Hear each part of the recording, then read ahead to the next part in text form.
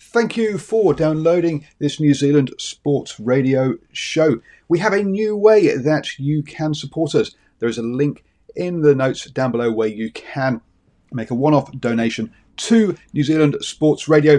Thank you for support and enjoy the show. This Mother's Day, celebrate the extraordinary women in your life with a heartfelt gift from Blue Nile. Whether it's for your mom, a mother figure, or yourself as a mom, find that perfect piece to express your love and appreciation. Explore Blue Nile's exquisite pearls and mesmerizing gemstones that she's sure to love. Enjoy fast shipping options like guaranteed free shipping and returns. Make this Mother's Day unforgettable with a piece from Blue Nile. Right now, get up to 50% off at BlueNile.com. That's BlueNile.com. Hey there, it's Michelle Norris. I'm host of a podcast called Your Mama's Kitchen. When I travel, I'm usually looking for a way to find a taste of home when I'm not at home. And one of the things I love to do when I am at home is entertain. And Airbnb allows me to do that. When I was in California recently, I rented a house that had a great kitchen. And when we were sitting around the table, we're all thinking, we're in someone else's house. Someone could be in all of our homes as well. If you have a home, but you're not always at home, you have an Airbnb. Your home might be worth more than you think. Find out how much at airbnb.com/host.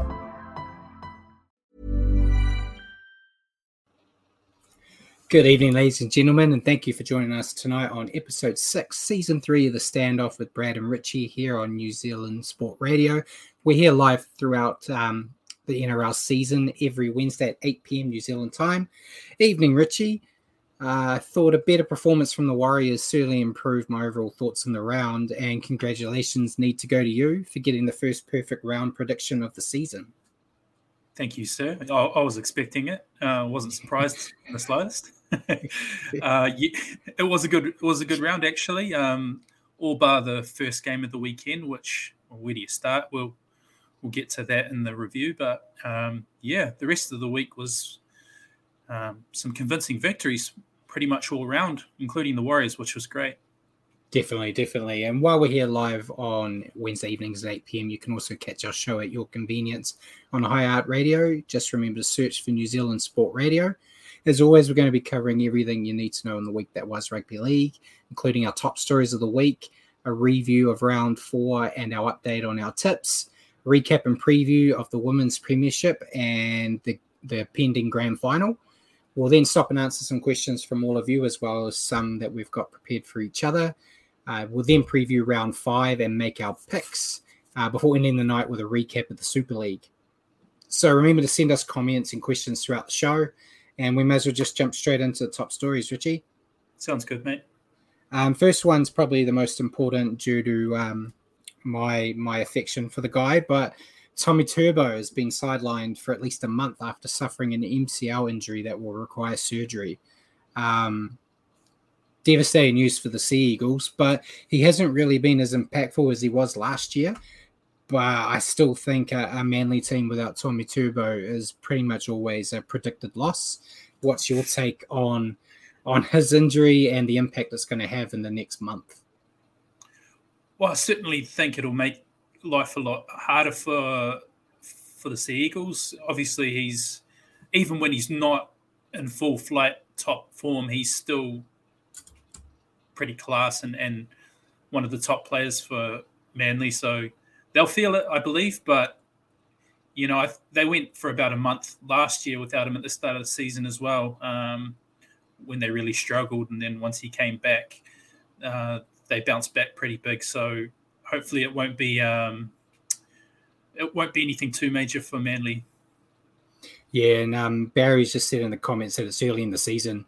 That's right. Yeah, it is early. I'm not writing off Manly. I made that mistake last year where after the first 4 rounds, I said they were going to go to wooden spoon territory, and I was well and truly won over by them, as I think everyone that watches regularly knows. I kind of fell in love with Manly a little bit, much to Richie's disgust. And then Seagulls will continue with them. They're also going to be out without Brad Parker this week due to him contracting COVID, and Dylan Walker is also in doubt with a knee injury. So 2 more big losses for them there. I'm just going to have a look while we're looking. to make sure Dylan Walker was still out. He's been named at 14, so he should still be okay. But if Manly are anything like Nathan Brown, that team could completely change closer to the day. But yes, devastating there. But I'm sure they'll be okay. But on to sad news, but good for us. Richie, Cowboy Hamiso Tabuai-Fidow, the Hammer, he is out for 2 to 3 weeks after tearing a PCL. Devastating for the Cowboys, who we'll talk about them very shortly in their game. They haven't looked that great the last few weeks, but without him there, they're certainly missing a big strike weapon, but that's good news for a Warriors side. Yeah, it's disappointing for Tabuai-Fidow, but like you say, I'm in your camp, being Warriors fans. Not too disappointed to see him miss this week. Definitely. We'll keep this injury chain going a little bit. Bronco Pat Carrigan, he got a grade 2 MCL injury and is going to miss 4 to 6 weeks. Big loss for the Broncos. Again, another team that hasn't been performing that well the last few weeks. And I think we'll go into it a bit more depth in a little bit, but I think the Broncos really had a step down once he got injured in that game in the weekend. And he's kind of, I know everyone loves talking about Payne Haas, but I think Carrigan is such an integral part to that team on both sides of the ball. And when he went off, they just seemed to look a bit disheveled. So I think that's going to be a big impact on the Broncos, and they don't have the nicest run in that 6 weeks that he's going to be gone. Yeah, I think they'll feel this one. He's been a really good 1-2 punch, actually, along with Payne Haas. Those two have been the punch in the Broncos forward pack to start the year. So not great news for if you're a Broncos fan, and you might have a Jazz Tavanga voodoo doll out, I think. Yes, speaking of Jazz, he has been banned for that tackle that he did to Carrigan. He's banned for 2 weeks. He pled guilty early. If he fought it, he had the risk of going up to 3. But in a post-match interview, he kind of said before they even cited him, he kind of thought that he might be spending some time on the sidelines. 2 weeks isn't too bad. We'll probably get into those sightings and tackles a little bit later. I don't think there was too much in many of them. Thug life. But yeah, it's kind of different to the thug life because they're at times they're a very dangerous tackle, but they're not like the big highlight reel thuggery that I love. It's more sneaky. So I think Jazz, if we're going to ban the next guy I'm about to talk to, I think Jazz needed some time on the bench as well. But that next guy was Thomas Fletcher, who had a Kane Evans of a performance against the Warriors. He is banned for 2 matches and fined 2 individual lots of $1,000 after being charged for 3 of his 4 reportings in that game against the Warriors. So we might cover it a little bit in the review, but what's your take on Fletcher and his charges? I think he was a bit hard done by on at least 2 of them, 2 out of the 4. But yeah, what's your take? I thought, at least one of them he was a bit hard done by. But Flegler is that kind of player. He plays on the edge and plays hard and physical. So he's always in that danger. And I know this isn't his first rodeo with being in a bit of trouble with the judiciary. So I think being on report 4 times, he was going to cop at least a game. But he's wound up with 2, so he's going to find himself in Jake Hetherington territory if he keeps this level up, where even if he looks at a player funny, he'll get reported. So I don't know how you adjust it. He came out before the Broncos Warriors game and said that he had learned a lesson because he was just back from suspension and said he had learned and done extra work on his tackling technique. Clearly it didn't work. So hopefully he takes this couple of weeks off to really learn it, because every ref's going to be watching him. So you're saying he plays in the danger zone? Got my latest stuff. I guess so. There is that fine line, and the real good players are the ones that can play really close to that edge. Jazz has got better at it. Jazz has reduced the penalties against him, but still plays with an aggressive edge. There's countless guys. It's just towing that line and getting on the right side of the referees helps in that way.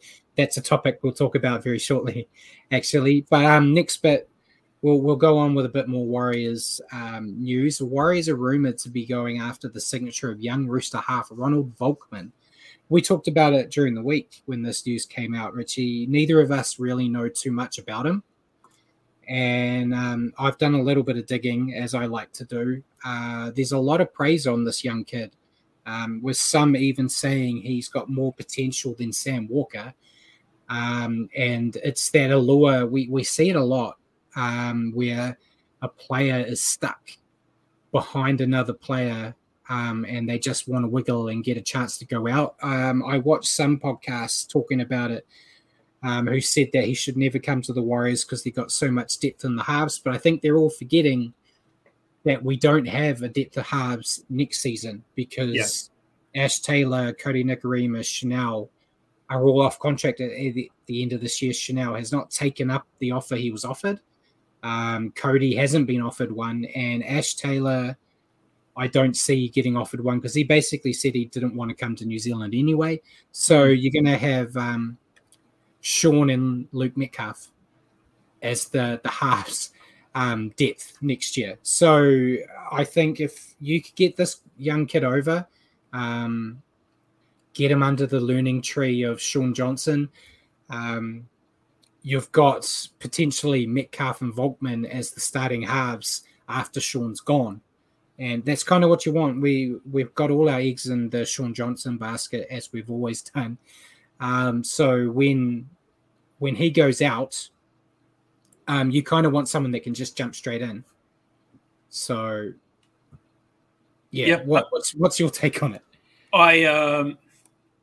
Like we were talking earlier in the week when we heard this, and I put my research hat on as well, and I think I may have watched the same podcast and went to some highlight reels of him, and he looks promising. He looks like a nuggety little guy who has some good footwork and a good offload. He kind of reminded me a little bit of Paul Turner in the way he moved, but he's obviously a young man, so we'll see what happens with the signature and if we get it across the line. But it'd be exciting and it'd be good to have a contingency plan, like you say, for when a couple of our current roster move on and Sean Johnson isn't exactly a young man anymore. So it'd be nice to be looking at some depth in that area.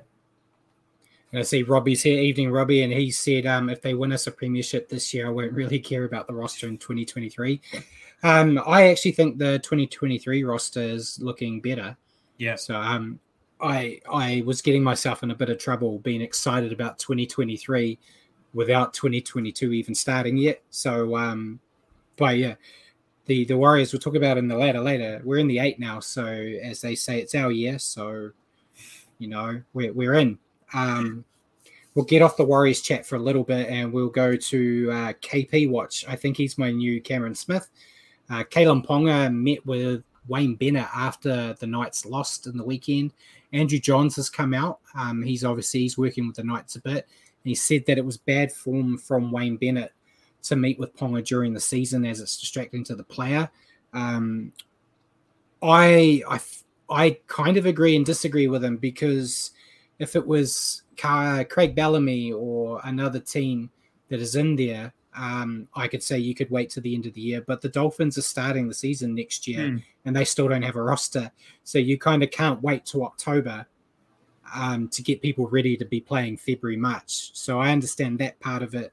But what's your take on it? Yeah, I agree with you. It's the circumstances are a little bit different given that it's a new team coming in and they've got to form a roster. And Wayne Bennett, by this stage, has surely earned himself the right to do whatever he wants, hasn't he, Brad? Yeah, he's too old to tell off. So exactly. And Barry's commented there, KP seriously overrated. I'll comment on that later when we're talking about the Knights game, because I've got a few thoughts. So I'll come back to that, but I am on the same opinion as you, Barry. Next bit is probably going to take us a bit more time, because it seems like some other teams are starting to feel the Warriors effect. Phil Gould has come out and backed claims from Todd Payton and Justin Holbrook that there's a ref bias towards the top sides. Gould also caught COVID this week, so not a good week for him. But what is your thoughts on this, Richie? This seems to be something that's just occurring to Australian coaches now, that there's a bias at times. We feel it quite a bit as Warriors fans, rightly or wrongly. What's your take? Depends when you ask me, Brad. If you ask me during a Warriors game, there's 100% a bias. Yeah, I don't think there's an agenda or anything, whether it's an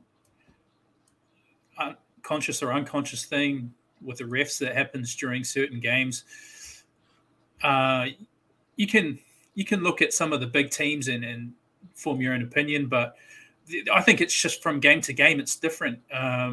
You'll see certain games where some teams seem to get a roll on with the ref, and I don't think it's any one team in particular. It can sort of chop and change, but I think the officiating from game to game is pretty inconsistent at times. So, yeah. What do you reckon? Yeah, it comes and goes. I think you get the more successful you are. If you're winning, you generally, things go your way. It's just the way it is. It's not always right, but it's the way the cookie crumbles, unfortunately. When you're winning, things are generally heading your direction. If you're up against the wall, it kind of feels like everything bad that will happen does happen. So I am always very critical of the refs with decisions they make against the Warriors. Obviously, I write my reviews and match reports on the Warriors game, so I've kind of learned a bit more to be less one-sided. I'll try to look at it from the outside looking in at a decision. And yeah, we watch every game or almost every game of the week. There's horrible calls that go against teams all the time. It's not just against us, but it's an interesting ploy. I think Todd Payton's gone into the Ricky Stewart books. He's called out the refs, and generally you get all the 50-50 calls go your way the next week after you call them out, which is a bit worrying for me as a Warriors fan. But yeah, it's interesting. Next bit's kind of a two-pronged. 25th of June is the rumored date that the Kiwis and Tonga will play each other at Mount Smart Stadium this year. Going on to that a little bit, there was a bit of noise and a bit of rumors in Australia that eventually leaked its way over here that the Warriors were not happy with this decision and were going to block players from playing in that test. They wanted to be the first game played in New Zealand. They've come out and disputed that and said that they're fine with it and they're not going to stop any players. Two-pronged attack. What's your thoughts on the game coming back and these rumors that came out about the Warriors and then their denial of them? Well, like you, I know you're a fan, Brad, of Test Rugby League, and we don't get enough of it. So if you were to offer me up a Kiwis Tonga test, which we know will sell out, I'm all for that, and I'll be all around that with bells on. Yeah, I'm glad the Warriors have come out and said that they won't block players from participating in the test, because we've just had a lack of live sport here in New Zealand. So, to have a test rugby league game here and then the Warriors coming back, it's all good in my book. As much as you can give us, let's take it. Yeah, no, I see Simon's put there that he can understand why the Warriors would have issues if it was true. I can see why they might be a bit disappointed, but I don't think it's going to affect the crowd the Warriors will get. It doesn't matter. Kiwis Tonga, you play it at Mount Smart any time of the year, it's going to be a massive turnout. That's just how it is in Auckland with Tongan League. They will come out in droves. And yeah, like you said, we've been starved of these games. If they can give us the more, the merrier. And there's a World Cup at the end of the year. The Kiwis haven't played since 2019. They need a game, and I'm all for it. The more league I can go to in person, the better for me. I'm sick of these Australians getting to go to all these games. It's been far too long that I've been stuck in this room. I want to go watch some live footy. So yeah, I'm all for it. Would you go wearing red, or would you go wearing black? Ooh, black. I guess it depends if my boy Ben Murdoch-Masila is playing for Tonga or not. Yeah. But yeah, I'm a New Zealander, so I'm going for the Kiwis. I thought you were part Tongan. My bad. No, only by association. Gotcha. And then last bit of news before we move on, Dale Cherry Evans is extending his stay with Manly. He signed till the end of 2025, effectively ending his career with Manly, which is good when you think a few years back he almost became a Titan. He did the backflip, got a perfect 10 on the backflip, and yeah, I think he's still classy. He had a great game of the weekend. He did. Good to see. We don't see a lot of one club men anymore, so it's good to see that he will actually stay. And yeah, for my second team, good old Manly. You know, what's your take on the decision? Yeah, I'm pleased with it. Like you say, loyalty's a hard thing to come by in today's game, and I can't see him in any other jersey, to be fair. Would have been a shame to see him leave.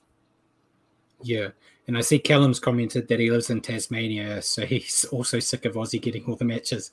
Yeah, that's tough down there. Be interesting. I can't even. Have they even played any NRL games in Tasmania? They wouldn't have they? Not even. I'm not sure. I don't know. You'd know more than us, Callum. But I like when they take games around to other places. To try to grow it. They need to do it a lot. The NRL need to really pay attention in New Zealand, as we've talked about a lot, especially if they want that second New Zealand team. So yeah, hopefully we see more of it spreading around. But we may as well get into reviewing round 4, Richie. So this is where I hand you the keys. And absolutely. So starting off on Thursday night, game of the round. Titans getting up over the Tigers 8-6. Yeah, I don't know where you start with this game, Brad. Only one try in the match to AJ Brimson in the 78th minute, so it took right up until the dying minutes for a team to actually get over the line, and it was one of those games where it was a case of there was more errors than points in this match. So you go, Brad. You tell me what happened. I mean, the Tigers just weren't comfortable in letting the Warriors have one of the worst games in the history of the NRL, and they decided, no, look, we're going to change this and make it our own thing. I think, is it a case of the Tigers just making everyone play their worst when you go up against them? I'm not sure, but it was a dreadful game to watch. I was telling you and Paul before the show, if I didn't do this show every Wednesday, I probably would have stopped watching that game. It was horrible to watch. Kind of became a second screen type affair, and I started doing other things. Listening to it, and in the end I just felt sorry for the Tigers. It was heartbreaking to see them lose it the way they did. It looked like they were going to get their win in what could have been the first game in the modern era without a try scored, and then just those dying seconds that their hands, I spoke about it last week, they don't know how to hold on to the ball, and when it really mattered, they dropped it. And yeah, heartbreaking for them. They just can't catch a break right now. I don't think they did enough to win the game either. If they had still come out and won, I would have said that they were lucky to get it. But then the Titans were no better. I don't think they deserved to win either. They were dropping the ball consistently too. I think this is like we said last week, this will be a game the Titans will be thankful for the 2 points and will never want to talk about again. Yeah, I agree with you completely. It's just one of those games. It looked like neither team wanted to win it, and one team just happened to do it. And we were talking before the show. I said it was almost fitting that the one try that happened right at the end was a kind of a messy sort of off the post, someone dropped it, fluky try. Very fitting way to end the game. And like you said, the Titans were no better than the Tigers. They actually made more errors than the Tigers. So, yeah, I think both teams will want to forget that one, and worrying signs a little bit if you're a supporter of both of those teams. Guess it can only go up from there.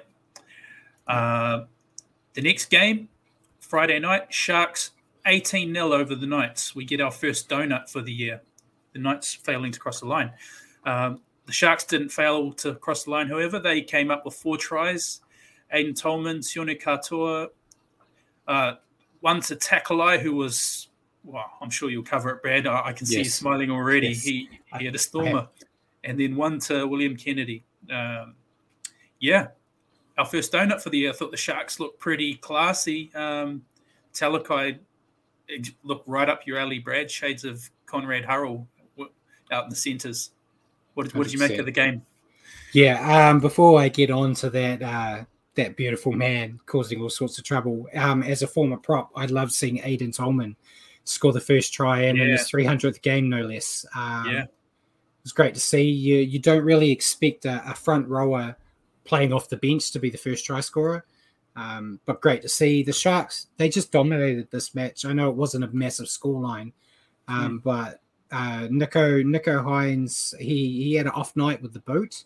He was a bit wayward with his kicking tee. But in the end, that didn't matter. They didn't need those extra points. It's always good. But Talakai was a monster. He got moved into the centres. I saw that he was out in the centres, and I kind of had a little bit of a chuckle because he doesn't look like a centre. He's played centre in lower grades, but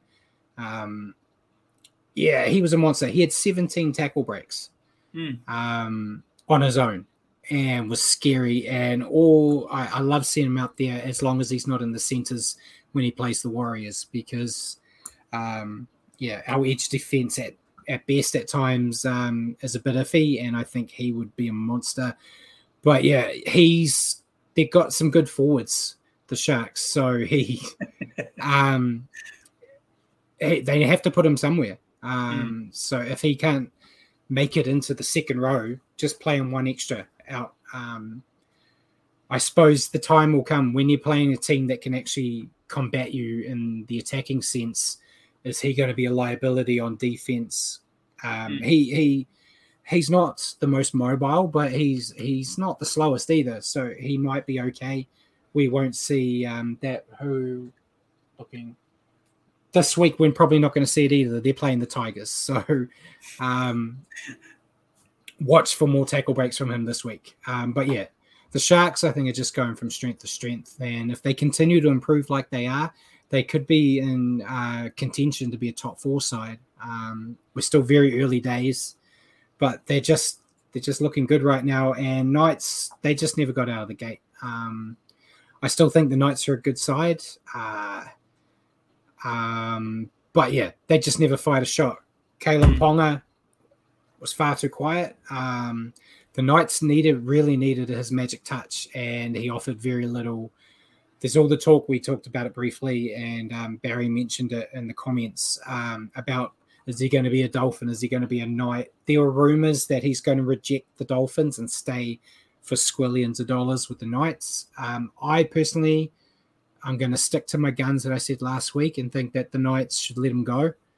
With the money they want to pay him, they could get 3 players to fill their team. Tex Hoy isn't a superstar fullback by any means, but he did the job when he needed to.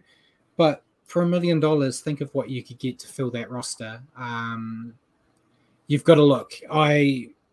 Before the season started, I said there's 2 players worth $1 million in this game, and that's Nathan Cleary and Tommy Turbo. Everyone else that they're talking about $1 million are not worth it. Payne Haas is not worth it. I don't see it. $1 million is a crazy amount of money anyway. But yeah, I don't think KP is consistent enough. He gets injured a lot. Tommy Turbo gets injured, but when he, like I said earlier, if Manly don't have him in the side, I automatically predict they're losing. Kalen Ponga, if he's in the side or not, it doesn't seem to really have a big impact. Talented player, but yeah, I just think he's not worth the money, and I don't think he's worth painting yourself into a corner salary cap wise just to keep him. But what's your take? I've went on a massive rant there. No, that's fine, mate. I'll just come in to ice it. The key word you use there is consistency. He'll go on a stretch where he looks like an absolute world beater and can't be touched. And then like you say, he has games like this one on the weekend where it's pretty much anonymous. You can pretty much put him in a Queensland backline surrounded by class players, and he looks good. But yeah, I don't think he's like a Tommy Turbo, like you say. I don't think he can consistently put the team on his shoulders and drag them to wins. Yeah. And Simon's come back and said Jason Taumalolo is worth $1 million for the Cowboys. I think he used to be. I don't think he is now. I think the game's changed and he's not really as impactful. And saying that if I could offer him $1 million to come to the Warriors, I'd be paying it. So I'm very I'm very on the fence with that. If it's $1 million to get a quality player to your team, potentially, I just think for the Dolphins, Pong is not a guy to build around. But the Cowboys need Taumalolo. Would I be paying him $1 million to stick around if he said I'm going to go elsewhere? Maybe not. But the Cowboys don't really have a lot of options either. The Dolphins have every option on the planet right now. They could basically take half the Warriors team if you listen to the rumors that Tony Kemp's trying to spread. We don't listen to him. But we don't listen to Tony Kemp on this channel. So next game, Richie. Yep. So the next game was the Panthers getting up over the Rabbitohs, 26-12 in the grand final replay. 5 tries to 2. Isaac Tago, Stephen Crichton, Taylor May with a double, and Liam Mutt to 2 tries from the Rabbitohs, Campbell Graham and Cody Walker. Thought it was a pretty efficient performance by the Panthers, Brad, and that left-hand side, Tago and May are going absolute bananas right now. What do you think? Yeah, Panthers just keep winning, don't they? Before we even get into it, the 8-point try. Good call or bad call?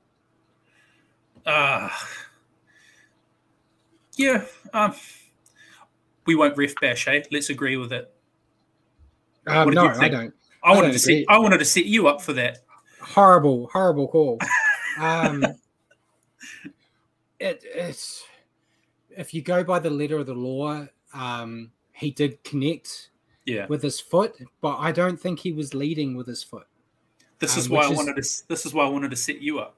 Because you have a reputation to uphold. Yeah. He it wasn't a Billy Slater baseball slide into someone's face. It was kind of an accident. He was trying to stop the try. It's the same as when you see the shoulder charges. The shoulder charges when someone's trying to stop a try. I think it was harsh. But it's what we talk about, the rub of the green when you're successful. Yeah. I don't think it would have changed the outcome by any means, but it wasn't good for the Rabbits there. Nathan Cleary's first game back. I think he was solid enough. He had a shocker at the kicking tee, which is going to be an ongoing trend this round. I can't find a weakness in Penrith right now. They've got a big pack, great halves, and a dangerous back line. Does that mean they can't be beaten? I don't think so. It's just going to take a mighty effort. And the Rabbitohs, I said it a lot last year, they when they know how to hold on to the ball, they can beat anybody, but they couldn't They made 14 errors in this game, and 14 errors against any team in the NRL, you're in an uphill battle. But 14 errors against the Panthers, you're just you're taking the piss, thinking you're going to get a win here.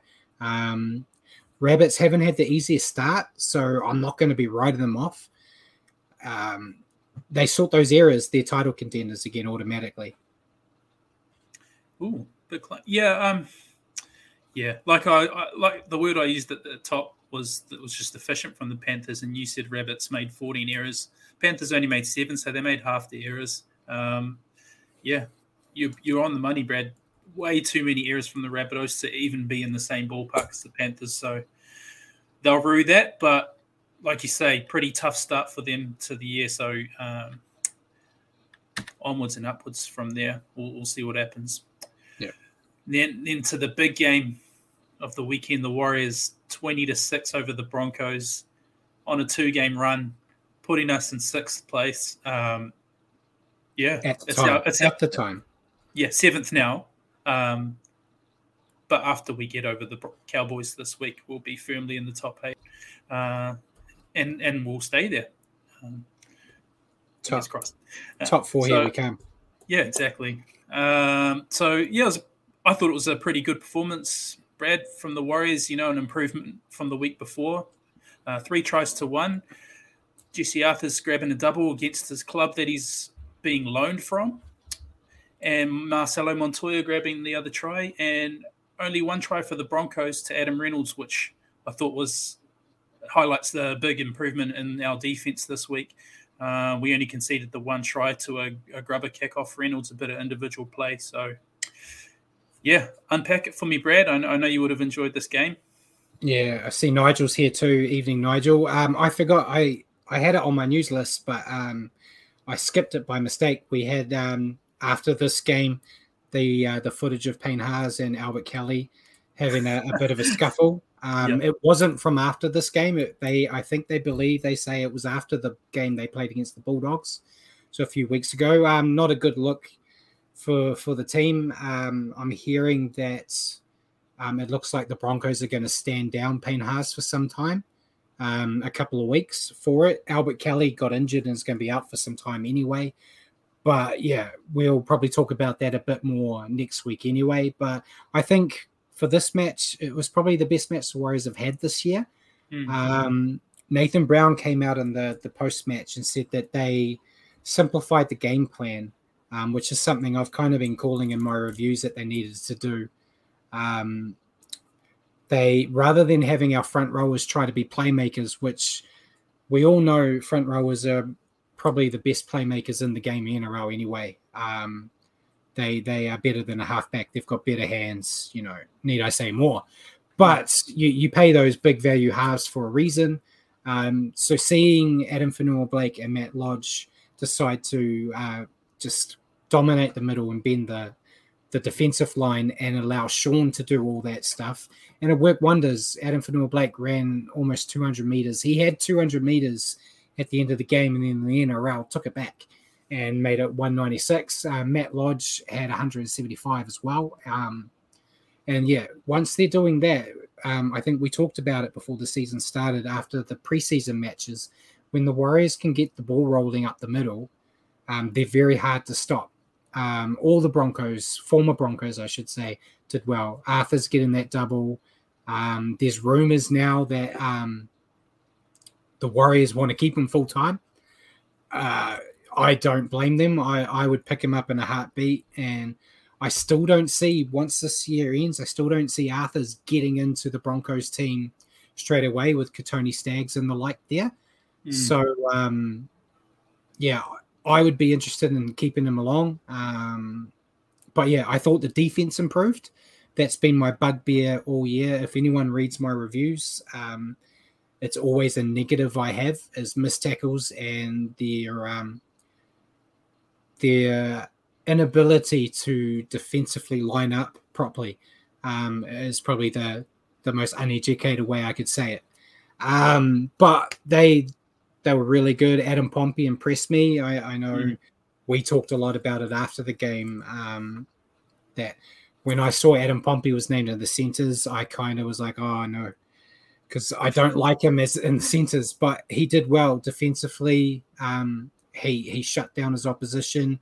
He had some flick passes out to feed his winger, which is all I want a centre to do, is feed the winger. I suppose the only thing I could say is there were no tries in the second half, which had me a little bit concerned, but this is the first game that the preferred spine have played together. So I think we'll see points start to flow a bit better consistently throughout the game once they're clicking. And I just like to see that like they weren't pushing to get more tries and costing themselves the game like we've seen so many times. I think it's kind of a fable for Warriors fans that you're basically waiting until the 79th minute going that the Warriors could let this slip here. So it was good to see them, build that foundation. And they were still trying, but they weren't throwing 50-50s all the time, which is exciting when it works, but heartbreaking when it doesn't. And yeah, Broncos, I'm rambling here. The Broncos just look like the team of old. They make too many errors. They were shut down. Katoni Staggs and all their strike weapons were shut down. Payne Haas still had a big game, but I still felt like he didn't really have the impact you expect from him. He was running for all the meters, which was great, but he wasn't being able to break through and give an offload like you see from time to time with him. And their discipline was horrible. Fletcher got cited 4 times, as we talked about already. Simbin once. Turpin got a Simbin. Stupid decision by him towards the end of the game. And Broncos have a tough fortnight coming up. So it's going to be tough for them to get their confidence back. But I think once the confidence is back, they do have a shot of still being a top 8 team. There's just a lot to work on. Much like the Warriors have, there's still a lot of work for the Warriors too. But great performance, I thought. Yeah, I agree. I think it was just professional. We, like you say, the gloss went off a little bit in the second half, but we still did enough to control it. Our forwards, which was one thing I was really impressed with, and we talked about it during the game, just tucked the ball under the wing and ran hard and bent the line, got quick play of the balls. So I feel like we dominated in that area, and it just let Sean control things. He had a nice try assist. He was putting up good pinpoint bombs, and our kick chase was good. So I think once we got to the second half, that was all we needed, and then put a couple of penalty goals to seal it as well. The tries weren't coming, but we were good enough to control. I'm Sandra, and I'm just the professional your small business was looking for. But you didn't hire me because you didn't use LinkedIn Jobs. LinkedIn has professionals you can't find anywhere else, including those who aren't actively looking for a new job, but might be open to the perfect role, like me. In a given month, over 70% of LinkedIn users don't visit other leading job sites. So if you're not looking on LinkedIn, you'll miss out on great candidates like Sandra. Start hiring professionals like a professional. Post your free job on linkedin.com/people today. Mom deserves the best, and there's no better place to shop for Mother's Day than Whole Foods Market. They're your destination for unbeatable savings, from premium gifts to show-stopping flowers and irresistible desserts. Start by saving 33% with Prime on all body care and candles. Then get a 15-stem bunch of tulips for just $9.99 each with Prime. Round out Mom's menu with festive rosé, irresistible berry chantilly cake, and more special treats. Come celebrate Mother's Day at Whole Foods Market.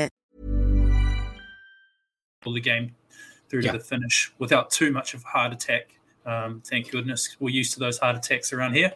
But yeah, like you said too, looked a little bit like the Broncos of old. So bit of a worry in the next couple of weeks for the Broncos, but we'll take it. Brad puts us in the puts us in the 8. So it's got to be good. Your second team in the next game, Manly Sea Eagles, getting up 25-6 over the Raiders, 4-1. Ruben Garrick, Morgan Harper, Haumole Alakuatu, and Tom Trebojevic with the tries for Manly, to just the 1 try for the Raiders through Jack Whiten. And their playmaker, Daly Cherry Evans, with a huge game, a 40-20, a 20-40, and a field goal, the massive kicking performance. Go on, Brad. Go on your rant. Your second team. Yeah, so DCE was on fire in this match. He's now become the first player to kick a 20-40 and a 40-20 in the same match. And then, he kicked another field goal, I think. That's his 25th. Yeah. Unbelievable game from him. There was nothing fancy here. I don't love a kicking game. I hate kicking. Kicking's cheating, but it seems to work. It was just a simple game plan. There wasn't anything fancy out of Manly here. DCE made sure they controlled territory, and Manly just got to work. If you're constantly trying to fight out of your own half, you're generally not going to get a win. You can't really set a game plan going, we're going to have to run 80 meters to score all our tries. It generally doesn't work. I thought Tommy Turbo had an all right game. He's kind of getting back to his old self, and then he got injured. It's not going to help the Sea Eagles the next month while he's gone, and I need him to come back super strong from injury so he can still get the Dally M like I predicted in the preseason. Raiders were just too inconsistent. They've got talented players. It's just not clicking. In their defense, they are playing without their top half and hooker, and not all teams are like the Roosters and have, $40 million extra dollars to kind of make you have decent depth. So it's a big hit for them. They just need to build confidence. I just said it with the Broncos. Build some confidence and get out of that slump, and I think they'll do okay. But they have the Storm this weekend, so it's not going to get easier anytime soon. But yeah, I've always got a soft spot for the Raiders from the good old days of Bradley Clyde, who I used to pretend I was like. So yeah, sorry, Paul. What were your takes on it, Richie? Yeah, I thought the Manly Sea Eagles were very professional, obviously led by Daly Cherry Evans, led them around the field really well. I just thought the Raiders, they weren't at the races, to be fair. I thought they were trying hard. They're throwing a lot of offloads. I think they had 21 offloads, but, a lot of those weren't hitting the hand, and I think they were trying their hand a lot, but they looked like they were lacking a bit of direction. And, the Sea Eagles just turned the screws on them and pushed out to a pretty, comfortable win in the end. Definitely. The game after that on Saturday, the Cowboys getting rolled by the Roosters 28-4. 6 tries to 1 for the Roosters. We had tries to Paul Momirovski, Joey Manu got a double, Victor Radley, Kevin Nagama, and Daniel Tupou. Just the 1 try for the Cowboys, Murray Taulangi, who's picking up tries this year. But Roosters pretty much had this one wrapped up by halftime. Brad 20-0 at halftime. Cowboys couldn't find a way back. A little bit of disciplinary issues for the Cowboys too, with 3 sin bins. What did you make of the match? Yeah, the Roosters were comfortable in this one. It was an easy stroll for them, yet the 3 sin bins against the Cowboys did not help them at all. That's where the talk from Peyton came out, where he said that the Roosters were getting the rub of the green. I just think it was a complete performance from the Roosters. Everyone played their part. But Walker, Sam Walker's another half that needs to learn how to goal kick. I don't know what's going on. He hit 2 from 6. Obviously, they didn't need they didn't need the those points in the end, but the whole back line was just consistently asking questions of the defense, and I think it makes the Roosters really hard to target in a game plan, like which backline player is their strike weapon. They kind of all are. So good for the Roosters there. The Cowboys were dreadful. I think they lacked direction, but playing with 12 men isn't easy. They did have calls go against them 100%, but it's that cliche, you need to play better and take the ref out of the game. It's not easy to do, but yeah, I'm sure they'll bounce back, but hopefully it's not this weekend. Yeah, 100%. Hopefully it's not this weekend. See a bit of banter in the chat there, Brad. I am liking how you're talking about kicking. It's almost like you're a half in a front rower's body. All front rowers are halves.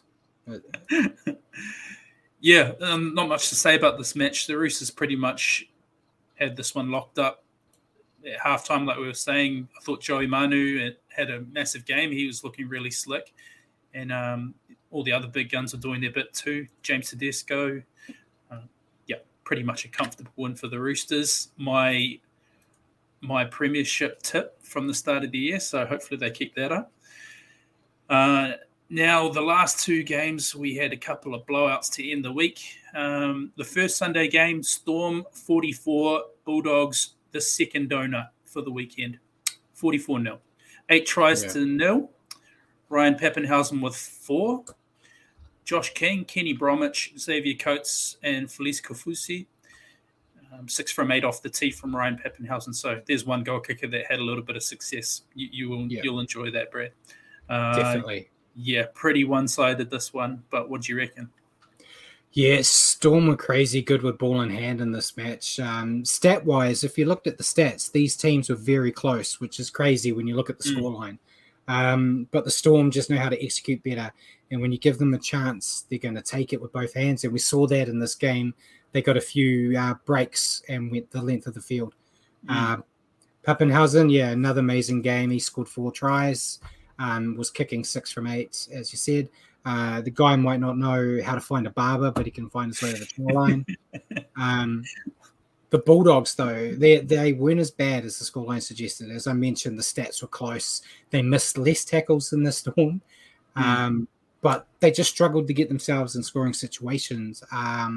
They got a talented side, but they just need to figure out how to get their attacking weapons into the match. It's easier said than done, but they've got a brutal 2 weeks coming up. So we'll see what they learn from this match and if they're the same team we saw last year or if they've actually improved. They've unfortunately, they're throwing Flanagan to the Bulls by bringing him into the halves. They keep changing the halves. I don't know what's going on there, but I don't know what else you can really say. I agree with you that and we've spoken about it in the first few weeks as well, that the Bulldogs have really struggled to get over the line. I think they've been pretty sound defensively up until this game, but they're really struggling with their attack. I think Josh Addo-Carr's finding life, a lot harder to get over the line in the blue and white jersey. Yes. He might have struggled a bit in this game, maybe wishing he was still in the purple. But yeah, it's a problem for the Bulldogs, so they've got to figure out a way to get some fluency in their attack. Yeah. And the last game, Richie, the red-hot Parramatta Eels, 48-14 over the Dragons. Brad would have loved that result. His wooden spoon tip getting an absolute pasting. Beautiful, beautiful. 8 tries to 2 for the Eels. Dylan Brown, Mitchell Moses with a double. Nathan Brown, Reid Mahoney, Clint Gutherson, and Wanga Blake with a double. To 2 tries from the Dragons, Jack Bird and Tarek Sims. 12-8 at halftime, so it was pretty competitive up until that point, but then the Eels just went bananas. Some really slick tries too. Did you enjoy it, Brad? It was another blowout, and I couldn't be happier to see the Dragons demolished, to be honest. I thought so. Mitch Moses was unbelievable. He scored a double. He was 100% at the kicking tee. Dylan Brown was no slouch either. These two are really combining well this year, and they're just the exact opposite of what we just talked about with the Bulldogs. They're just great at getting their team into scoring opportunities. Yeah, their back 5 were dangerous as well, and this is the Eels we're used to seeing at this time of year. So I don't like to get too excited. If they get a sniff, they have a blinder. They're a team that can compete with those top sides. They just need to keep this level of performance for the entire season. We get to like halfway point and they start falling away. So I get sucked into the hype too much with this team. So I'm going to just back away a little bit and see how they go. The Dragons, they made some puzzling choices before this match, dropping some players. Yep. And I think it hurt them here. I would have kept a Moni in the halves, left Jack Bird in the forwards. I would have kept Sloan at fullback instead of bringing Moses Imbai in there. I think Mbai is a great number 14. And yeah, I basically, when I saw the changes, I was like, the Dragons have already conceded defeat here. I think on a positive note for the Dragons, I think Ben Hunt did play well in a losing side, but he was basically on his own out there.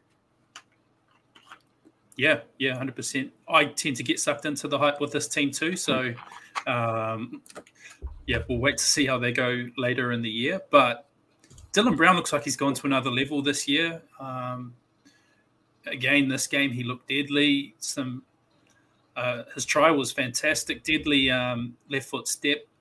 He's looking fast and dangerous. But I don't have a lot more to add, but I wanted to ask you about this, Brad, because you're you're the one that loves all the offloads and the flick passes. Bryce Cartwright putting Mitch Moses over in the 75th minute. It was. What did beautiful. you think of it? Well, how good was that mid-air flick pass? What do you reckon of that? Cartwright's one of those players that can do things like that, but the problem is half the time it goes to nobody or it goes flying over the sideline and it hits an old lady in the crowd. So it's great when it works. But it was one of those nights where everything was working. So when luck's on your side like that, that's when you chance your arm. But yeah, I always like the flamboyant stuff. It's a joy to watch. Got me out of my chair. Yeah. But yeah, it was a good round, which takes us to our picks. Paul gave us a bit of a sneak preview when we were promoting you there with your perfect round. We've had a little bit of change in the ladder. You got the perfect round. I got one wrong because I didn't back the Warriors. And Paul, unfortunately, Simon had 4 out of 8, which saw all the leadership change. I am now at the top, as I should always be, with 20 out of 32. You've come into second place at 19 out of 32, and Simon's gone down to third at 18 out of 32. It's still very close, though. Yes. Can all change, which is great to see. But yeah, it's good to see that the hosts of the show are at the top again. We might be learning, or Simon just helped us out by having an off week. So a couple more like that, Simon, would be great. The check is in the mail, mate. Yeah. But yeah, still good to see us all in tight contention and probably another change in leadership by the end of this weekend, no doubt. Before we go on to questions, we'll just do a quick rundown of the women's premiership. We may as well talk about the ladder too, because it's the first time the Warriors are in the 8. So look at that. Beautiful. Panthers are still number 1, undefeated. Storm is second. Eels are third. Sharks are fourth. Cowboys, despite their little bit of slump, are still fifth. Roosters are sixth. The Mighty Warriors are seventh. And the Knights are eighth. Titans 9th. Seagulls 10th. Broncos 11th. Raiders 12th. And then we go to the final 4. Rabbitohs 13th. Bulldogs 14th. The Dragons, who someone predicted to be wooden spoon, are now 15th. And the Tigers are dead last as the only team yet to win. So Tigers will get a couple of wins. Dragons will keep being rubbish, and I will get that prediction right, even though you laughed at me about it. It's just nice to see the Warriors sitting there in 7th, and after we topple the Cowboys this week. Sorry, don't want to jinx it. Yeah. Back up towards the top 4 where we belong. Exactly. And the women's premiership, we had the semi-finals in the weekend. Bit of an upset. The Dragons defeated the Titans 24-18, and the Roosters defeated the Broncos 22-16, making the grand final the Dragons versus the Roosters and the first grand final without the Broncos. Yep. I was a bit surprised. I think we talked about it last week. We kind of predicted a Dragons-Broncos final. Got half of it right. What was your take on the games? No, I actually tipped for the upset. I tipped the Titans to upset the Dragons, so I was wrong on both counts. So good thing we're not doing a tipping comp for the women's premiership. But great games. The Roosters game, big surprise, obviously, and I know that a lot of the Broncos fans are feeling a bit dudded. The the second to last try for the Roosters looked to be pretty dubious with putting the ball down a bit short of the line and a number of calls. But hey, the Broncos have had a lot of success, so it's kind of nice to see someone getting upset and the title going to somebody new. Yeah, and Simon's just mentioned that as well, saying that it's a good thing that the Broncos are in the grand final. Yeah, it shows growth in the game, which is good. I see, Callum's come out with fire saying that we make Ruin Hammer look second rate. That's a harsh call. They're our mates. They do a great show over there, and they get all the famous people on their show. You just listen to us ramble rubbish for an hour. But yeah, I love what they do over there, and I'm still trying to get the record for the most appearances. But yeah, question time, since Paul is rushing us. You just said you were rambling. I was telling you to stop faffing and get on with it if you're rambling. So I put rambling. Jeez. That's one of Brad's key skills. Yeah, that's what I do. I know, but I'm thinking like, hey, we've just got through the review and like, yeah, it's the hour mark. Ready to end the show. Oh no, so we've still got a half hour to go. So Fiona goes, will be interesting to see the response that the Cowgirls, dearie me, Cowgirls, get to Todd Payten's comments. Maybe he's trying to get the same response as Justin Holbrook got for the Titans. Thoughts on Todd Payten's comments? Yeah, I think that's exactly what he's doing. I think I mentioned it in the news section. It's the Ricky Stewart. Ricky Stewart's renowned for it. I love Sticky, but he knows the right time to come out there and cop a fine, hurl abuse at the refs, and then the next week he is on the right side of the ledger when it comes to refereeing decisions. Costs you $10,000, but it helps you. So I think that's Payten's tried to do it. Would have loved to see him do it a bit for when the Warriors, when he was our coach, but he didn't. But yeah, I think we'll see a few 50-50 calls go their way. But yeah, I don't think it's going to matter. I think we're going to crush them. Yeah, cool. Robbie says, how's your fantasy teams going? I don't know, but do you guys play fantasy? I know you guys, we're obviously doing our predictions, but do you play fantasy as well? I'm actually not this year. Yeah, Richie played fantasy with me last year and was getting schooled, so he's retired. Yeah, I retired mid-season. Look, what you guys get up to the weekend is between the two of you. I'm fantasy footy here. I'm still doing it. I'm not doing that well. I'm in Supercoach as well, and I'm doing a lot better in Supercoach. It's my first year there, but fantasy's not too bad. I came into the season quite cocky because I had Nathan Cleary, Tommy Turbo, and Ryan Pappenhausen all in my roster, and then Tommy's been rubbish fantasy-wise, and Cleary was out for the first month. But I had Pep in my team last week, and he got me over 100 points. So not doing great, but not doing bad. I did see a comment in there, Paul, you might not have seen it yet, from Callum about front rowers in the NRL women. Yeah, I'm getting there. I'm making my way through it. There are a number of questions. Jeez, sorry. You're not rushing me. Yeah, I'm letting you ramble and blab on about fantasy. So, Brad, Callum says, he asked Hammer who he thought the best front rower in the NRL women's is, but he said that you would be the person to know instead. Being a front rower yourself with those ham-fisted hands you've got, what is your who is the best front rower in the NRL women's competition?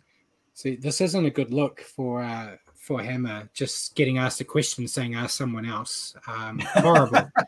Horrible as a host. But in this chance, he is right. Out of the four of us on both of these shows, I am the expert when it comes to the front row, and hands down, it's Millie Boyle in my eyes.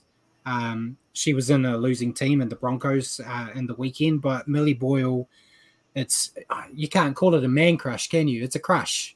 Yeah. I love Millie Boyle to bits. I think she's a fantastic player, and she's fantastic. She kind of won me over in Origin when she got her nose sent to the back of her head and kept playing on. But she's a tough front rower. That's probably as good as any front rower I've seen on both sides of the spectrum there. So she's my point. Any love for Elsie Albert from the Dragons, Brad? Because she is an absolute monster. She is a monster. The Dragons. So, come on, it's not But a fair yeah, question for it. what are you asking? I don't rate anyone that plays for the Dragons. Oh no, I just thought you might like the way she plays because she's pretty destructive. She's very aggressive. Mm. Moving on then, Callum says, Brisbane have missed the memo. Expansive Entertainment Rugby League is currently the vogue. Their conservative out style doesn't work. They need to get with the program. Do you agree with this one? Because I thought the Broncos have been going a little bit better recently. They've had a drop in form. I kind of disagree a little bit because that's what the Warriors were getting wrong at the start, and then the Warriors simplified their game plan and it worked. It's that fine line. The one out style doesn't work anymore. But if you can do the hard yards in the middle and then go 1 or 2 out, it works, which we saw for the Warriors. The problem is the Broncos are trying to do the middle with Payne Haas, and then when they go out, they drop it. Fix, they got one of the most devastating runners in Tony Staggs, but whenever he touches the ball, he just bobbles right now. They got to find that line. They can't go 1 out, but they can't just throw it around willy-nilly because they don't have the respect for the ball that's required to do that. Cool. Robbie says, imagine technology where the ball touches the try line lights up. Imagine how many tries were actually put down on the grass, but it's no try because there's no evidence. What are your thoughts on the NRL investing in some smart ball technology to let this happen? You go first, Richie. Sure. So what's he said there? Imagine when the ball touches the line, it lights up. Yeah, that would be fantastic. I don't know if you're referring to the Roosters Broncos NRLW game, the women's game, with the second to last try. But yeah, you see it happen all the time, don't you? So that'd be very cool. Don't know how feasible it is and how easy that would be to do, but I'm doing my normal fence sitting thing. Yeah, let's do it. Honestly. Sorry, folks. Richie and technology are not generally not two things that go well together. We're not mates. No. Yeah, but so you're not mates yet you're for it. I don't want to see it. I hate this technology rubbish. I know we haven't really covered it because I don't understand it yet. But they're talking about the technology and putting microchips in the ball to figure out the forward passes and whatnot. I think it's just gonna create more stoppages in the game, which we're trying to get away from.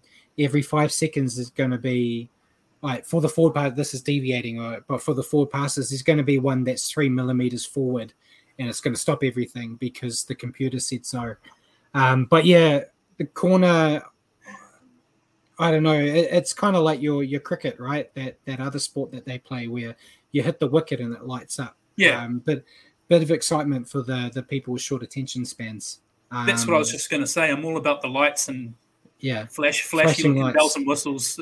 Make the posts flash green when the ball goes through them, and let's do all of that. That'd be cool. Yeah. And we should have fireworks coming out the top of the out the top of the post when the ball goes over. That'd be fantastic. I mean, Brad love that. He's all for a kicking game, so he's all for celebrating more kicks. Well, I've been sitting there in cold stadiums and just waiting for a try scoring, so the flames come out and get you. Warm. So we also like Thunderdome, where there's some sort of a ring of fire around the pitches to keep you guys warm. Robbie wants to know who's your all-time Warriors Australian 17. Ooh. Need all day. That's not another show then, Robbie. I'm afraid we'll come back to that one. Yeah, tune in next week and I'll have a 17. Yeah, I'll do one too. There you go. Yeah, next week we'll have that ready. Yeah. Robbie also wants to test your knowledge. Tell them about Carl Doherty back in the day. Or is that another? Is that a supporters special that we'll do on that one? He played for the Warriors in '99. Was brought in to cover Matty Ridge. Played like 4 or 6 games or something. It was a handful. Nothing much. He was back, so I don't really care about him. I think he played for Glenora in New Zealand, if I'm testing my knowledge. I don't know. There we go. That's probably as much as I can tell you. He was a no-name back, like all backs are. And he did his part. Let us know, Robbie, how many counts Brad was correct on there. Exactly. I'm just scrolling through to see if there'd be any questions while we've been chatting. Any other sports you guys really enjoy watching? For me, well, obviously rugby union is my thing rather than league, and I enjoy road cycling. Boys, what are you? I'm surprised Brad has any time between basically his Marvel Cinematic Universe, those funny head things he's got in the background, and NRL. Anything else? Any time for anything else, Brad? Yeah, I've kind of set my sporting life up that NRL goes, and then as soon as the NRL finishes, the NFL starts. So I watch the NFL as much as I can. My team in the NFL is doing horrible, so I haven't watched it as much. But I generally always try to get Super Bowl off so I can watch that. They're the main two. I used to watch a lot of Union, kind of fallen out of love with it a bit over the years. Still watch from time to time, but yeah, it's mainly that. And my cousin's a basketballer, so I've been watching a bit of basketball since he's playing in the NBL. So I go and watch the Kens Taipans who he plays for. That's about it. Still really don't understand basketball that much, other than I still reckon I can take him one-on-one. If he ever decided to watch anything I do, he wouldn't take me up on the challenge because he's scared. And Simon says NHL, which I think it's probably with the way those hockey guys smash into each other, it's probably a good companion sport for NRL. Richie? Yeah, I'm a bit of a sport junkie. Rugby union I love as well. I know not all league fans do. Tennis, cricket, football. I love a bit of turf billiards. I don't mind a bit of football. I support the Phoenix, living down here in Wellington. And combat sports as well. Boxing and MMA. I love a bit of that. So. Oh yes, same here. Boxing and UFC and stuff. Yeah. My weekends are generally pretty full if there's a good sporting weekend on. And then being a stay-at-home dad, his midweek stuff is full of all the replays. So exactly. And I can watch all the NBA and stuff being a stay-at-home dad, so it's good. Yeah. Cool. That's the questions from the live chat, guys. Cool. I'll go with my question first because I think mine's a bit quicker. After starting strong, the Broncos, Bulldogs, and Cowboys appear to be falling into old habits. Do you think they're going to bounce back, or will they just repeat their 2021 form? Nice and easy. I didn't tip either of these three teams for my top 8 at the start of the year. I don't think they will make the top 8. I don't think they have the depth to cover a lot of injuries or suspensions. So I think I don't think either of these teams will get the wooden spoon. I think maybe the Tigers will have that one locked up if I'm going to make an early punt on that. But yeah, I think these three teams will be sitting somewhere from 9 to 16, somewhere in that realm, in the bottom half of the table. Yeah, I'm just looking at our predictions. Both of us had all three of these teams outside of the 8. Yeah. So, yeah, I'm kind of on the same trend. I expect the Bulldogs, I expected them to improve and be like anywhere between 9 and 11. Yeah. They've got a tough run coming up now, so they might start filtering down, but they'll all be above the Dragons, which is the goal, I think, for every team. Sorry, filtering down. They're 14th. It's not like the Bulldogs can filter down much lower than 14th. There's still 2 spots they can go down, Paul. It's basic maths. You can see it right there in the picture. There's still 2 spots. But by your estimation, the Dragons have that. Dragons are going to be dead last, yes. Yeah, nice. But yeah, your question for me now. Okay, so last couple of weeks, we've been doing a bit of having a bit of fun, doing a bit of fantasy picks. I asked you last week to select your all-time Warriors forward pack. What is your all-time Warriors backline to conclude this segment of fantasy selections? Yeah, you made me do the thing I dislike the most, which is pick backs. I know. You two, we talked about it a bit afterwards, and I think we've actually got the exact same lineup. So I've got fullback, I've got Roger Tuivasa-Sheck. My wings, I've got Francis Malley and Manu Vatuvei. My centers, I've got Clinton Torpey and Brent Tate. Halves are Sean Johnson, Stacey Jones, and then I've got Lance O'Hire as my interchange. I mentioned him last week anyway, as because I included him on the bench I made. But that's it. There's a lot of players you can pick. There's Brent Webb, obviously as well, but I've gone with Roger. But yeah, that's the team I've picked. It's going to be interesting to see what our teams look like just picking Australians next week. Yeah, it'd be really interesting. Your backline was exactly the same that I would have picked. Yeah. To a T. So great minds think alike. So late question here, Brad, who's the best front rower of all time? I can answer that on behalf of Brad. It's Paliasina.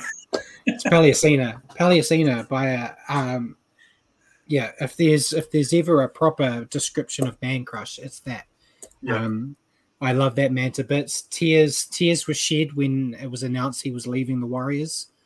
If seriously, taking all bias aside, the best front rower of all time, I think you'd have to go with Arthur Beetson, wouldn't you? Yeah, he'd be taking all bias out of. Yeah, in the modern age, I would go with Steve Price in terms of consistency. I think there weren't many that were more consistent for him, not only as a Warrior, but as a Bulldog. But yeah, of all time, you have to go all the way back to the Stone Age with Arthur Beetson. He was just amazing, despite being the team he played for. No love for Kane Evans then, Brad? Kane Evans is up there. I'm still waiting for the challenge when I challenged him to a boxing match. He has not replied yet. So until he replies, he can't be on the list. Make of that what you will. But yeah, we've got I've got Simon's picks. He gave them during the question segment, so I've wrote them down, and he's actually made a different pick to us because we've picked identical this week. Spoilers. But first up on Thursday, we've got Knights Sea Eagles. I've gone with the Knights for that simple cliche I said that if Tommy Turbo doesn't play, Manly doesn't win. You've also picked the Knights, but do you have a reason? Yep. Injuries. And Simon's also picked the Knights here too. Yeah. Next game, Warriors Cowboys. I've picked the Warriors. Simon's picked the Warriors as well, and so have you. I think the Warriors have really, they played well against the Broncos. I think another week with the spine together, they're going to combine well, and the Cowboys have been atrocious. I went with Warriors. I think I can proudly say that this is picked with heart and head this time. I think the Warriors showed good improvements, and I think we can do it again with another week with Sean Johnson at the helm. Yeah, next game on Friday is Broncos-Roosters. All three of us appear to have picked the Roosters. I think it's obvious why. The Broncos aren't playing well. The Roosters are really strong. So it seems very easy to pick. Yeah, same. Roosters seems an easy one. Watch the Broncos win this one now. I know, they did it last year against the Roosters. I'm waiting for them to rub egg in my face. Yeah, and next one's Raiders-Storm. Another game we've all picked the same. We've all picked Storm here. Storm, how can you pick against them after that performance in the week? And the Raiders are still, they're not confident right now, and you never want to be lacking confidence when you're playing the Storm. I've said it once, I'll say it again. I pick the Storm every week, so yeah. Next game on Saturday, we've got Rabbits versus Dragons. Another game we've all picked the same. We've all picked Rabbits. I don't like picking Dragons, so I was very happy to see this on the picking sheet. Rabbitohs will want to bounce back. So, yeah, I think it's an easy win for the Rabbits here. Yeah, I've put Rabbitohs. The Dragons weren't good on the weekend. I think if the best version of the Dragons turns up, they can make a game of it, like they did against the Panthers. But, yeah, I'm going to lean towards Rabbits. Yeah, and Simon's mentioned that Canberra's not at home. They're playing in Wagga Wagga. Yeah, it's always hard to pick against the Raiders when they're in Canberra. But yeah, playing in Wagga Wagga, it's not going to help them. The next game is the first game or the only game that has a different pick. Titans versus Eels. I have picked the Eels and Simon has picked the Titans. If any team's going to upset the Eels, it might be the Titans. I just don't see it. I think we're still in that rich vein of the Eels playing well. So I'm still going to stick with them at this time. Yeah, I've gone Eels. They're looking too hot. The Titans are looking a bit lackluster, and they're not putting the ball in David Fifita's hands. So, yeah, I'm going Eels. And second to last game, we've got Sharks Tigers. I've gone with Sharks. Simon's gone with Sharks, and it looks like you've gone with Sharks too. I think Sharks are playing really well, and the Tigers. I don't know when we might potentially see their first win of the year. It won't be this week, I don't think. The Sharks are too hot right now. Definitely. And last game of the round, Bulldogs, Panthers. We've all picked Panthers. I think if the Panthers are going to lose the game, I don't see them winning against the Panthers here, the old Bulldogs. So yeah, easy win for Panthers, I think. Yeah, easy win for Panthers. Pretty much certain of it. Okay, so looking at our picks overall, we've picked every game the same, bar the Titans Eels game where Simon's gone against us there. So it should be an interesting week, and it looks like I'll probably keep the lead, which is good. Super confident. Boo. But yeah, Simon says, when do the Tigers play the Bulldogs? Tigers, Bulldogs? No idea. I have to have a look.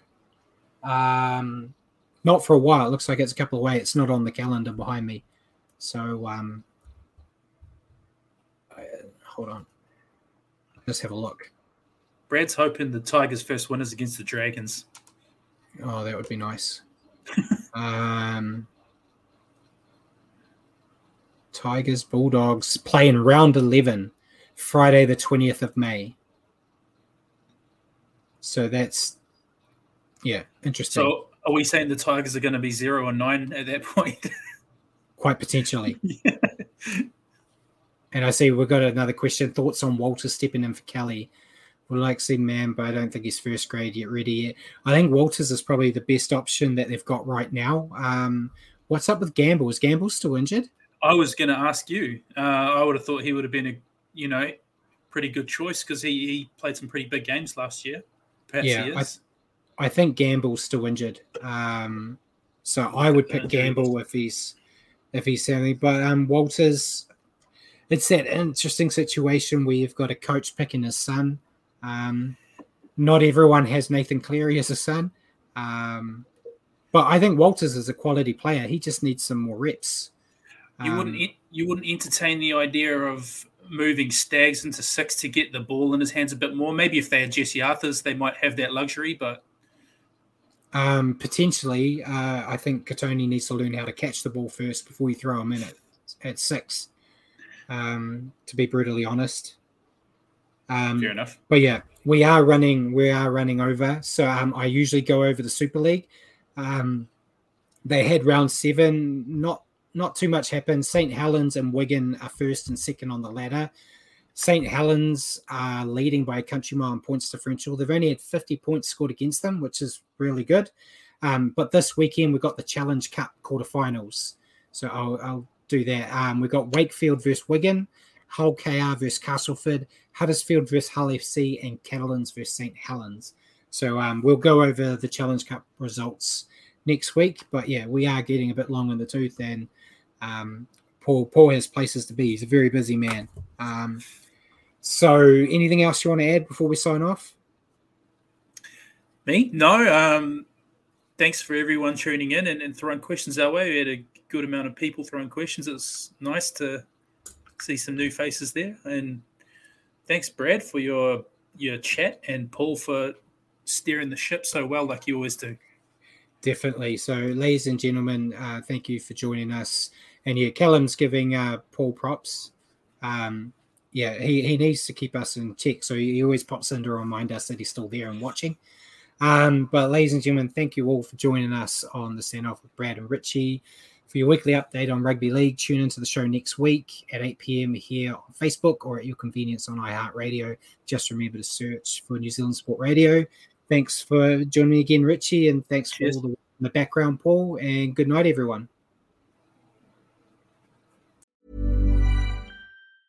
Mom deserves the best, and there's no better place to shop for Mother's Day than Whole Foods Market. They're your destination for unbeatable savings, from premium gifts to show-stopping flowers and irresistible desserts. Start by saving 33% with Prime on all body care and candles. Then get a 15-stem bunch of tulips for just $9.99 each with Prime. Round out Mom's menu with festive rosé, irresistible berry chantilly cake, and more special treats. Come celebrate Mother's Day at Whole Foods Market. Planning for your next trip? Elevate your travel style with Quince. Quince has all the jet-setting essentials you'll want for your next getaway, like European linen, premium luggage options, buttery soft Italian leather bags, and so much more. And it's all priced at 50 to 80% less than similar brands. Plus, Quince only works with factories that use safe and ethical manufacturing practices. Pack your bags with high-quality essentials you'll be wearing for vacations to come with Quince. Go to quince.com/trip for free shipping and 365-day returns. Mom deserves the best, and there's no better place to shop for Mother's Day than Whole Foods Market. They're your destination for unbeatable savings, from premium gifts to show-stopping flowers and irresistible desserts. Start by saving 33% with Prime on all body care and candles. Then get a 15-stem bunch of tulips for just $9.99 each with Prime. Round out Mom's menu with festive rosé, irresistible berry chantilly cake, and more special treats. Come celebrate Mother's Day at Whole Foods Market.